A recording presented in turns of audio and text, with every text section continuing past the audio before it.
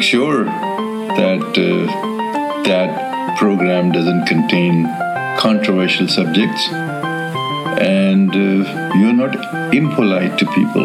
No, definitely not, Dad. You know me. I'm never, ever controversial or impolite. Yeah. Okay.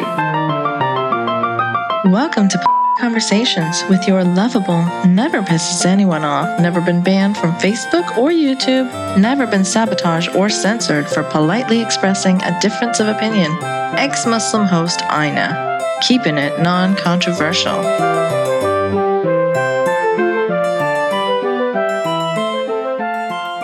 Welcome to episode 25. We're back on with the Life in Saudi Arabia interviews, and today I've got with me a Saudi woman who's a researcher at Oxford University, a blogger with pretty much the exact same name as the Saudi woman I interviewed last time, but they are not the same person. That Moody, who was on CNN, was in the US, and this one is in the UK.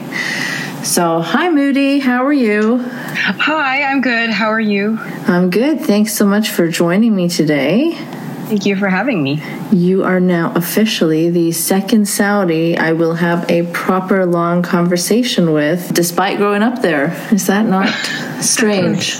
Very bizarre, yeah. Yeah. I mean, I remember like when you and I were direct messaging on Twitter to set this up, I was kind of feeling like emotional, you know, because it's so strange that I grew up somewhere and never had these opportunities just to speak with the native people of the country that I lived in. Mm-hmm. It is quite segregated between expats and or at least it was at the time. I'm not sure how segregated it is at the moment. But. Yeah, I don't know either. But back in the day, it certainly was. Yeah, very true. It's also funny that not only are you speaking to Saudis sort of for the first time in a way, but also all three of us are outside of Saudi. Yeah, that's right. Yeah, we're all outside of Saudi, and that's why we can openly speak about a lot of things. Exactly. Yeah, so I remember that I saw one of your blog posts on the first time you had to put on an abaya, and it really resonated with me because I had so many feelings around the first time I had to put on an abaya. And just for anyone listening who may not be familiar with the term, abaya is the black cloak thing that you're supposed to wear for modesty purposes. Exactly, yeah. It doesn't include the headscarf, I don't think. It's just the bottom portion, so the headscarf's in addition to that, but it's also black. Right. So what is the deal with why is this an unspoken rule that it always has to be black? Like, I know there's no written rule about it, but I've rarely ever seen anyone in Saudi without a black abaya. I know they started having boutiques for them, like in my later years when I was there. They started making some really fancy ones with like embellishments and little sheer areas and strange. Yeah, no, and actually I saw a photo of a friend of mine who's from Jeddah, who was in Jeddah over the holidays, and she took a photo of herself in an abaya, and it was sort of grayish with colorful embroideries around the bottoms of the sleeves. So perhaps they are changing in the less conservative cities, but right. I was in Riyadh December 2015. All the abayas were still black. Yeah. So what is it? Like, is black just, I guess, more modest because it hides the shape better? Like, possibly. I mean, that's a good question. Like so many things, it's not anywhere clearly written out or articulated. It's just sort of custom over law or alongside law, if we may. But I think you're right. I think it's probably black is perceived as more modest in that it's not, it doesn't attract attention the way sort of a red might, or bright green or pink. I mean, these are all sort of counterintuitive to the purpose of the garment, which is to hide, essentially. Yeah, I mean, the way that they have these boutiques now is also pretty counterintuitive as well, right? Yeah. A lot of these things, they don't make sense, and they can't make sense if you want to live in the modern world. It's very hard to be human and follow these things to the T. Yeah, absolutely. I think in a way the boutiques are making it a little bit easier for women to express themselves in a sort of through fashion, the way a person might wear clothes under an abaya. In a way, it's sort of like, oh, well, this is this particular style, and that says something about what I like, or this is a different style, or this is super plain. But you're right. It's just one of the many contradictions that we see in Saudi Arabia. Yeah. So can you tell me more about like your piece that you wrote about what putting on an abaya for the first time? What kinds of feelings you had around it? So, I mean, I grew up in a house full of men, essentially. My mother left my father when I was 12, so about a year before I had to, a year before, to be frank, I hit puberty, which is when you're meant to start hiding yourself. Exactly. Exactly, yeah. So I grew up in a house full of men, and in a way, to me, it just highlighted how different I was from the people I was growing up with, from my brothers. So you did not go with your mom? You stayed with your dad?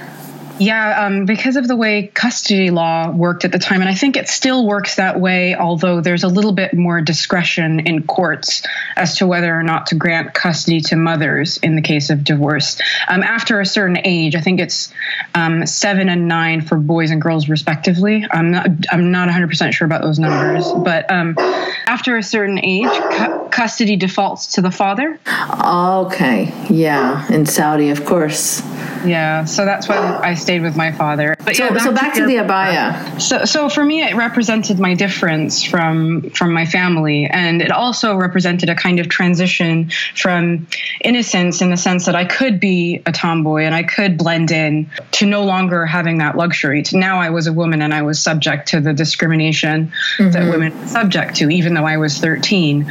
And it was also, in a way, hypersexualizing. And I think I wrote that, yeah, in my blog. It's sort of like, a 13-year-old girl, really? Do we need to cover her? Is she really going to tempt men? I mean, it's sick and unfair. Yeah.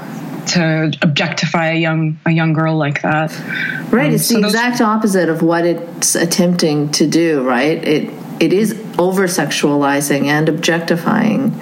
Rather than making her not noticeable, it's making her more noticeable. Exactly. And especially in the sort of house I grew up in, it was just, it highlighted me in a way. And even if it was meant to erase me, it just highlighted that I was a woman and I was there, you know? Mm-hmm. And for me, that transported to outside the house too. I felt very self-conscious of myself after that. Yeah, and I mean, at that age, you're already self-conscious when you're going through puberty. You're already starting to have these bodily changes. Your breasts are growing, and you're already like, so conscious about it all. And then they slap this big advertisement on you that you're now a woman.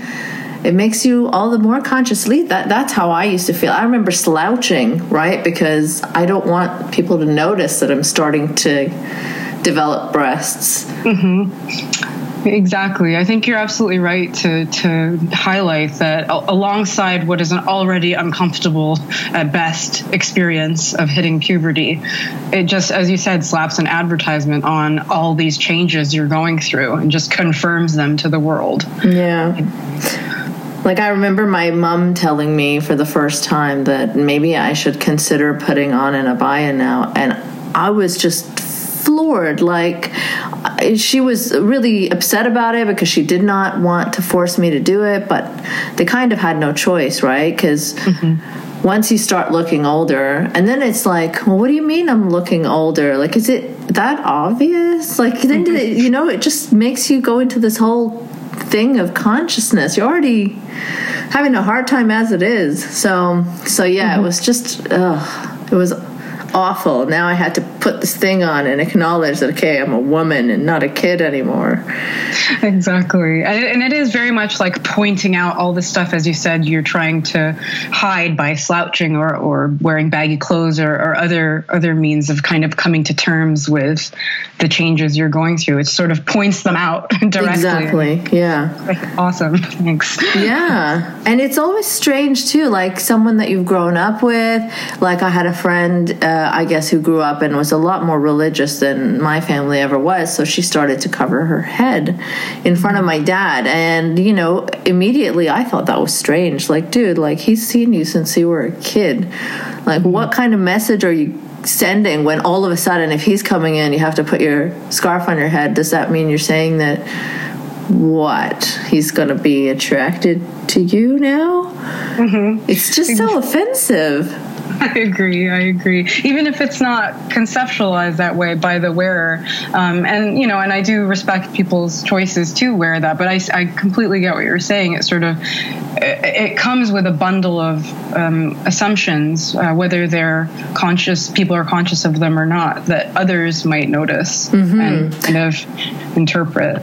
Right. Even if the wearer isn't putting that together while she's putting it on, she's just instinctively putting the scarf over her head because that's what she's supposed to do. But think about it for a second, right? That is exactly the message she's sending. Oh, you might lust after me now. Which is really a strange message.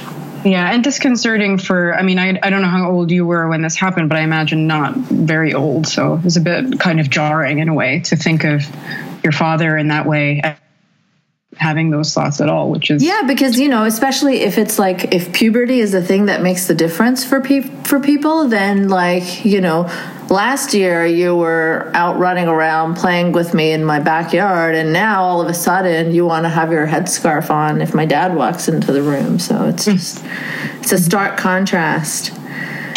Yeah, absolutely. Not even last year, even a week ago. So I think you're absolutely right. It is such a contrast. Yeah. So tell me more about just life in Saudi. As a Saudi, what is that world like? That's not something I experienced. I know you said that you were one of the few people who got special permission to go to the American school in Riyadh, right? Yes. Yeah, that's right.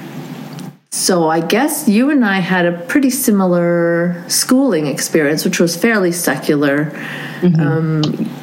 But yeah, what was it like? So I think this is one of the things that in a way makes me feel both outside of Saudi culture, even though I grew up there, but also very much still entrenched in Saudi culture because I went home to a Saudi household every night, and my family was Saudi. So in a way, I was a third culture kid by day, in that I had this completely different international perspective on my own culture, and is sort of defined against my own culture because the American International School that I went to in Riyadh was mixed and, as you said, secular, and the teachers were American, which is why I have this accent. So it was a very bizarre kind of back and forth between feeling like a foreigner in my own country and then feeling very much like a Saudi in my own country.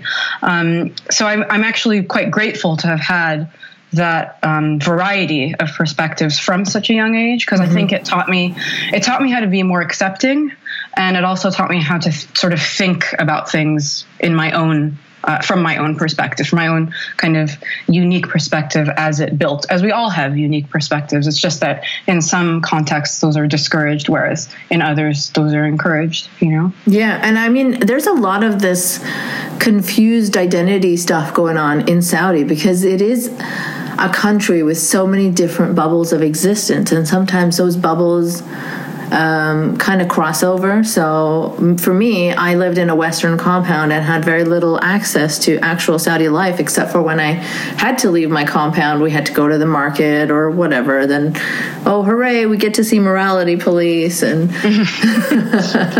everyone's favorite. My absolute favorite people.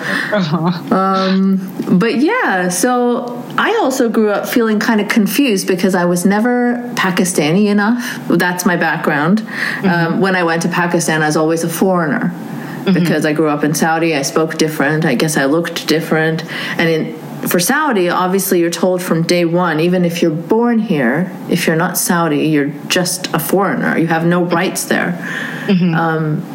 So it's strange. Like, I couldn't really connect with Saudi as an identity, and I couldn't really connect with Pakistan as an identity. So the first time I really felt like I was home was when I moved to Canada as a teenager.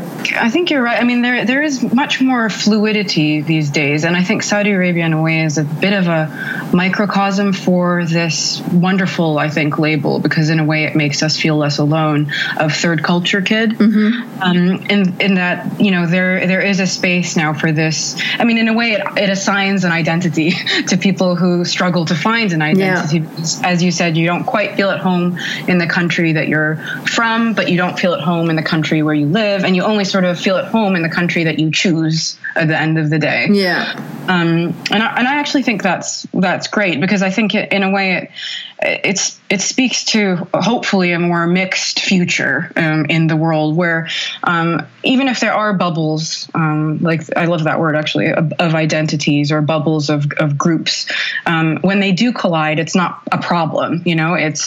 It's cool. It's great. We get to learn from each other rather than talk past each other.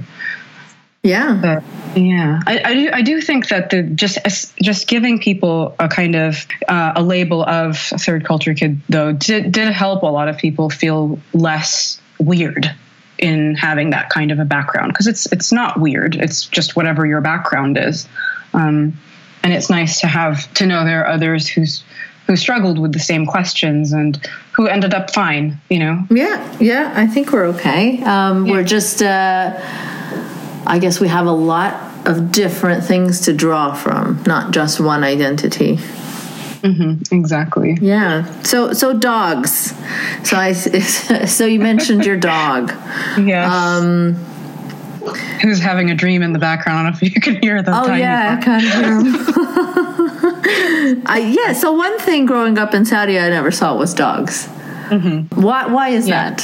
So I don't know the exact kind of verse or hadith behind this, but I just know that growing up we were told dogs were haram, and one of the reasons for this was that they're dirty.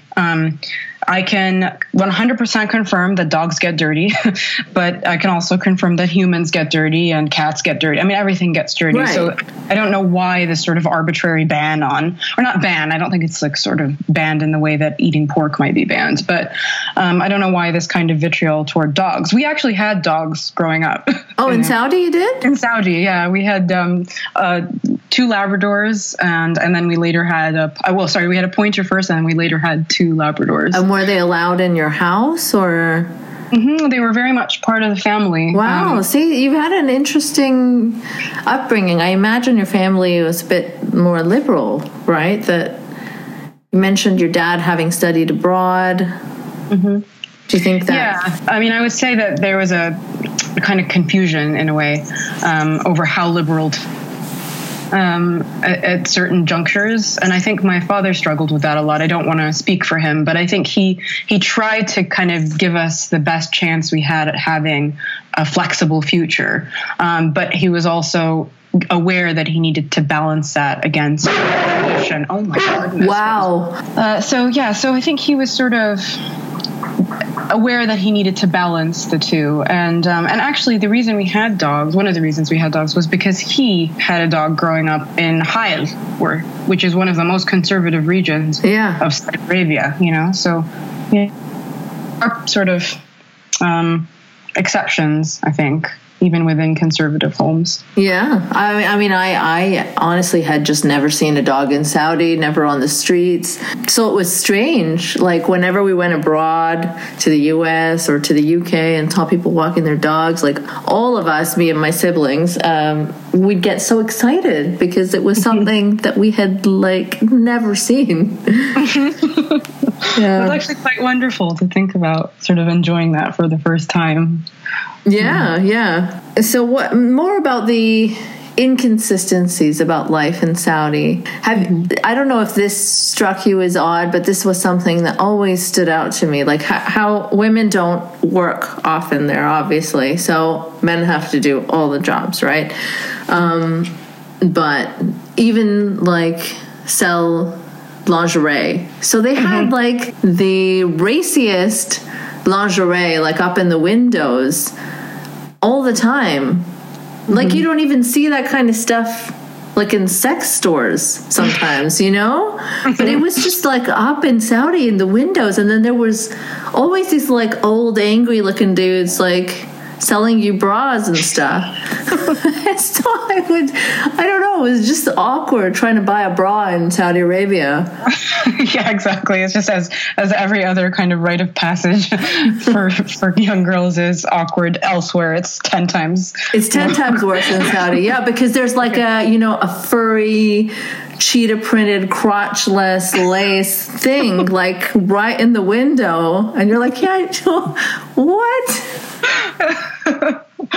Oh my God, that's a wonderful image. Yeah, no, I do. Well, I mean, I think it's changed a bit in terms of like employment of women and what jobs they can do. I think it's more the sort of gender inequality on the employment level is more as an indirect result of all these bizarre rules surrounding women. Like, we can't drive, so how do we get to certain jobs? Or certain jobs, even though male guardianship doesn't require guardian consent for employment, certain employers still require it because of that kind of environment. Right. Women are considered dependent. So they only recently changed that too, didn't they?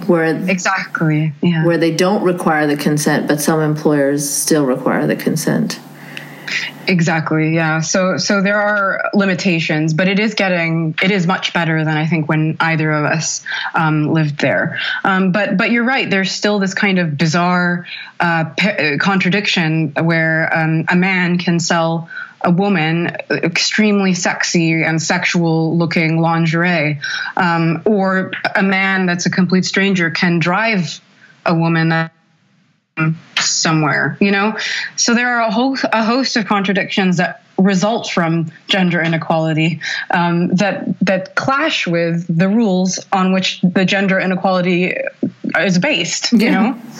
So I think you're right. There is, I mean, and then I think another thing you might have been getting at was the kind of, again, this sexualization of things in plain sight, whereas women aren't even allowed to walk around in jeans and a baggy t-shirt. Exactly. Saudi Arabia is full of these strange contradictions. Like now with smartphones, it's different, obviously. But when I was a kid, like just taking a picture at a roundabout was taboo. But there were photo developing places everywhere. So very strange. Very, exactly. Okay, so what have you had any encounters with morality police? Actually, I had one when I was in the sort of first couple months of wearing an abaya, in which I was stopped because my jeans were visible below the abaya line. Like in your ankles? Well, my ankles weren't. It was just that I was wearing pants or trousers rather than... Right, so your trousers were showing? Like the ankles of your trousers were showing? Exactly, wow. Yeah. Exactly.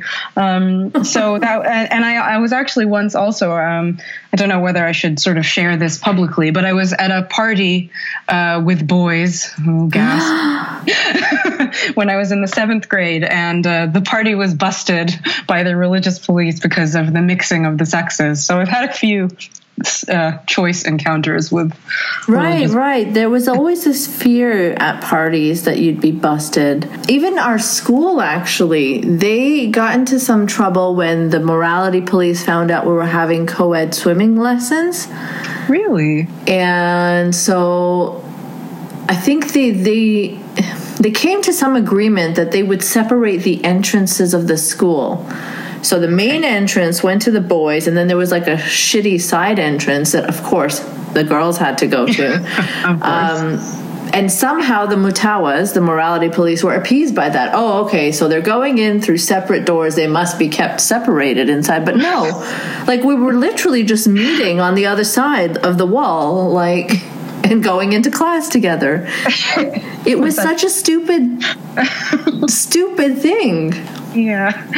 But we had to do things like that. It's like I think sometimes when one goes through the airport, you feel like all the security you go through is just theater, and anyone can really, if they wanted to, sort of devise some other way to get something through. And I think in a sort of analogous way, a lot of the policing of such things is cosmetic in a way. If we don't really see it, and you can comply with these bizarre choices of cosmetic things to comply with, then we'll just pretend the rest of it isn't happening. Right. It's like a maintaining of some sort of strange order, whether it's happening or not. They don't want to scratch beneath the surface, really, when it comes to Westerners and their schools and their compounds. But as long as you follow the rules so it looks like you're living in fear, then it's okay. Exactly. That's a really good way to put it. Yeah. Wow. It's just, it makes me sad, though, because now that I've left Saudi and I'm a kind of an out and proud ex-Muslim, I likely won't go back there again. And it's strange because I have this mixed loathing and affection for the country that I grew up in, right? It's dangerous for me, so obviously it's not very good for women. I'm not thrilled about that. Those are the things I oppose. But then there are these happy childhood memories. Like, I would love to go back and see the streets and the malls and the things that I grew up with, but I probably won't have that chance. Yeah, I know what you mean. I sort of feel that way about sharing my childhood memories with people. So I used to be married, and I would have liked to take my ex-husband to Saudi Arabia to show him, but getting him a visa was so complicated that it was just not even worth the kind of hoops I would have had to jump through. So in a way, you want to revisit parts of your childhood despite the complications around it, or the human rights abuses, or all the ugly things about a place. There's something about childhood memories that they're sort of imbued with this innocence and happiness. It's like an automatic, fuzzy feeling of nostalgia and happiness, Yeah. But exactly. But yeah, so I kind of envy the people that have this like rock solid childhood home that they can always visit. Nothing in my childhood was permanent at all. So, yeah, who knows? Maybe in my lifetime, Saudi will change and they'll let just tourists in, and you don't have to get like a religious pilgrimage visa just to visit. Other complicated pretend work scenario. Yeah, pretend work scenarios. Yeah. I do hope so. Did you? I don't know if this was common, but did you guys go to? I guess you lived in Riyadh, so you were further away from Mecca, but we lived in Jeddah, so we went to Mecca often. Oh, really? Okay. Oh, well, yeah, because all our relatives would visit from all over the world saying they wanted to do the pilgrimage, so they come stay at our house, and we'd have to be the hosts and take them all the time. Like, it really annoyed us as kids because, like, I don't freaking want to keep going to pilgrimage, mother. So we would make up these games to play. You know how you have to, like, run between the two mountains, Safa and Marwa, 7 times or whatever. It's like these strange things that you have to do, like go around the Kaaba like 7 times, these ritualistic things. So we'd like make a race out of it, right? Like me and my brother, we'd like start timers and like just like run our little hearts out. It had nothing to do with religion. We're just racing. Being a kid. Yeah, being a kid. But then you end up looking like, you're disrupting the holiness of the place. But hey, that's how you deal with it as a kid. I think, yeah, exactly. And I think it's important to be a kid, so even if it did disrupt some person's experience of it, but if it was really that holy of an experience, nothing probably would have disrupted it. So I hope you enjoyed it. Yeah, we like to race between the holy mountains for sure. That's what made it fun. But also this kind of pressure to like the holy water. I'm sure you've tasted it. I haven't actually. Are you kidding? No. My only sort of experience with it was quite indirect in that my brother had cancer when he was young, and I don't even remember this happening. So sorry. But, that's okay. He's fine now. He's that's good. A couple of years older than me, and very much my big brother still. But he drank from it, I think. But that's my only kind of connection to that. But which is bizarre, really, that it would be so indirect. But no, I never I wonder if like non-Saudis kind of overcompensate in their certain types of religiosity. You know what I'm saying? Like, because we weren't Saudi, maybe we had this more of a draw to go to Mecca and experience the holy water, whereas if you're kind of Saudi, you're the ultimate authority in the Islamic world anyways, right? Like, Pakistanis are always trying to be more Arab, so that's the joke. So maybe your family didn't overcompensate and, I don't know, expose you guys to the holy water all the time. Maybe that's a really interesting. I never realized that or thought of that as sort of Saudis as the kind of paradigm to emulate in terms of, or perhaps over emulate maybe of religiosity. That's interesting to hear that. Really? Because that's like a big thing. That's so strange that you've never thought of that. Well, I mean, I know that they're sort of the because the country is home to the two holiest sites in Islam, they kind of have to keep up this standard of religiosity that other majority Muslim countries or perhaps individual Muslims kind of try to look to, whether they try to overshadow that or not. That's interesting. Yeah, I mean, in Pakistan, it's getting to a point where they're changing our wedding rituals, right? Because they're derived from our South Asian culture, Hindu culture, and they're not Arab enough. So they kind of erase those wedding traditions, and they're like, well, this is haram. And they kind of want to follow the Saudi version of Islam to the T now. They're changing our language. They are trying to pronounce things in a more Arabic way. Like, there's a whole wannabe Saudi syndrome going on in the rest of the Muslim world. And it's amazing that you don't know that, or are not aware.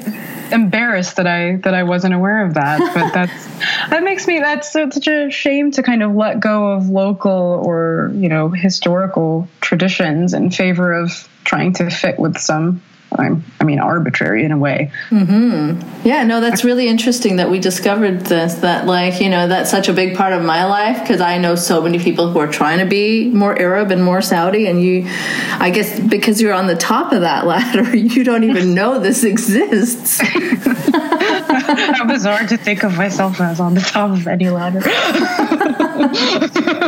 I can't even work out how to get up a ladder. So the other Moody that I interviewed in my last interview about life in Saudi Arabia, she was on a CNN clip. Mm-hmm. Did you see that? I didn't watch the clip itself because I was somewhere where I couldn't have sound on my phone. Yeah. But I read the article associated with it. Was there what was in the clip? I think they followed like 3 Saudi women. I think it was 2 or 3, and how they are fearful of going back. Things like that. They talked about what life was like for women in Saudi and the lack of human rights they have, and male guardianship, that whole campaign. Mm-hmm. And I saw some people online kind of trying to quantify, because I think one of the people, I think it was Moody herself, who called it slavery, how women are treated. Someone I saw online was trying to quantify it, like, how can you call it slavery when there are actual slaves or domestic workers treated like slaves in Saudi Arabia? And I don't know if this is a topic you're comfortable speaking about, or if it's too taboo, or... No, I actually think that's an important topic to talk about, because I think, slavery in modern or early modern history has taken on this sort of black and whiteness. You're either a slave and you have no rights, no mobility, and you don't make any money for the work that you do, or you're a free person and that's the sort of opposite of what I just described. Mm-hmm. Whereas in history, actually, there have been varying degrees of slavery mobility, employment mobility, and social mobility. So I study the ancient world, and in ancient Mesopotamia, there are varying degrees of kind of restrictions on mobility or employment related dependencies, that sort of thing. So I do think it's important to remember that the violations of rights of migrant workers and of women migrant workers are atrocious. I mean, it's a human rights violation on a completely different scale. Yeah. But at the same time, being considered a dependent for the entirety of your life is, in a sense, an enslavement in that it limits your ability to fulfill your potential in life. So a woman in Saudi Arabia has much less of a possibility than someone in New Jersey, for example, to fulfill her dreams, to have dreams to begin with, to marry who she wants, to travel, to visit family, to leave the country, to do any of the things that are part of what she deems important to having a full life. So in that sense, it is a degree of slavery, but I agree that it's important to include the experiences of women migrant workers in this idea of feminism or Saudi feminism,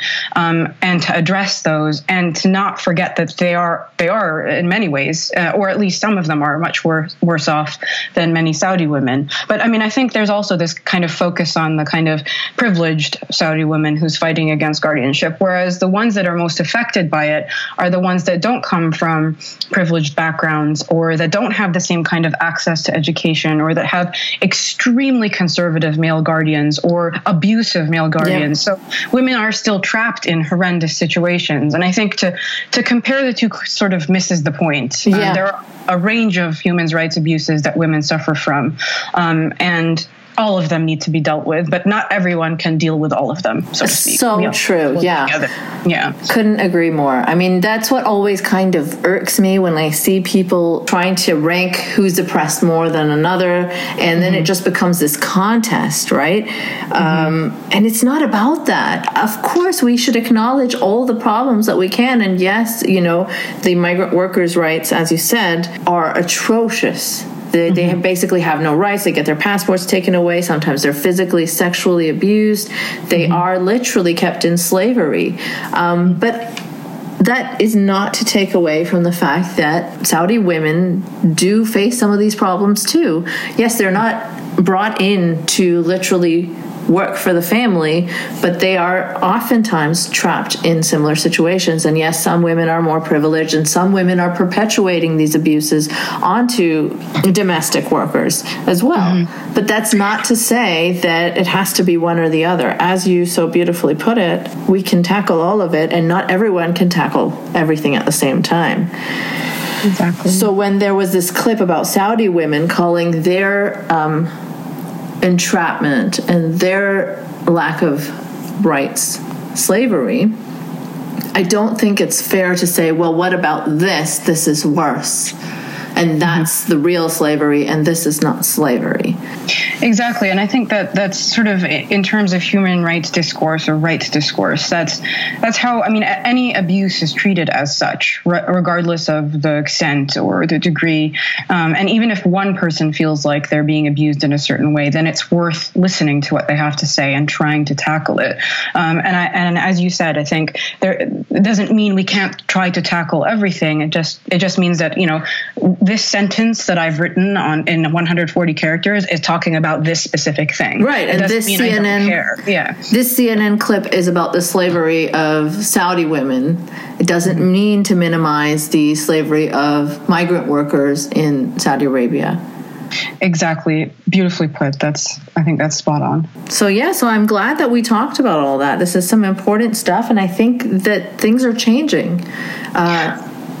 Which is fantastic. Just the fact that CNN is giving it some attention. The other Moody was telling me that they had so much trouble getting the media to pay attention to them because there's this fear around. There's just this idea that this is a sensitive topic that no one wants to touch. It's kind of like ex-Muslims as well. We kind of come with this untouchability where nobody really mainstream wants to deal with this topic. Yeah, I think that's a good sort of analogy in a way, and it's kind of coming from the same place, so to speak. So. Yeah, like criticizing institutions that we grew up with from within. Mm-hmm. And being critical of them there seems to be this idea that it's feeding into this right-wing hatred of immigrants, but it's not. It's literally denying us a voice, to not listen to us and only give the far-right anti-immigrant, anti-Muslim sentiment. If you deny the people who are speaking from within a voice, then you're giving a voice to the people who just want to demonize and generalize everyone. Mm-hmm, exactly, and then you only get that side. Exactly. In the media, which is heavily skewed. Yeah. And inaccurate. Yeah. So, I mean, in order to balance things out, I think it's time to start hearing the stories of minorities within minorities. I agree. I think that's another nice way to put it, actually. I think it's important. And I think it's important to sort of acknowledge that, okay, perhaps, a huge change isn't going to be made simply by speaking out, but it's still important to say what you think about things and add that to the discourse, because you never know what impact that might have. Mm-hmm. Absolutely. Well, I think we've covered a lot. Thank you so much for joining me today and giving us your valuable perspective and insight on all things Saudi that we don't often hear about. Thank you for having me, and thank you for giving a sort of audience to my tiny voice in the large kind of ocean of voices, so to speak. Well, hopefully that hopefully that will just continue to grow and grow, and power to you. It was nice connecting with you. Really, truly, it was. Likewise. It's something, that is actually very meaningful in my whole life experience, to connect with Saudi women. Oh, thank you. That means a lot to me. I'm glad to have been part of the conversation. All right. Well, you take care. You too. Bye-bye. Bye. Thanks for listening to another episode of Polite Conversations. You can support this podcast by sharing the shit out of it, making some noise about it, or contributing via Patreon. Patreon.com/Nice Mangoes. No E in mangoes. Also, you can follow me on Twitter @Nice Mangoes. If you want to make a one-time donation instead of a monthly Patreon one, you can do so via PayPal. nicemangoes.blog@gmail.com. Remember, no E in mangoes. If you've got an interesting story and would potentially like to be a guest, you can email me there too. A special thanks to Dylan Beck for theme music, sound, and production help.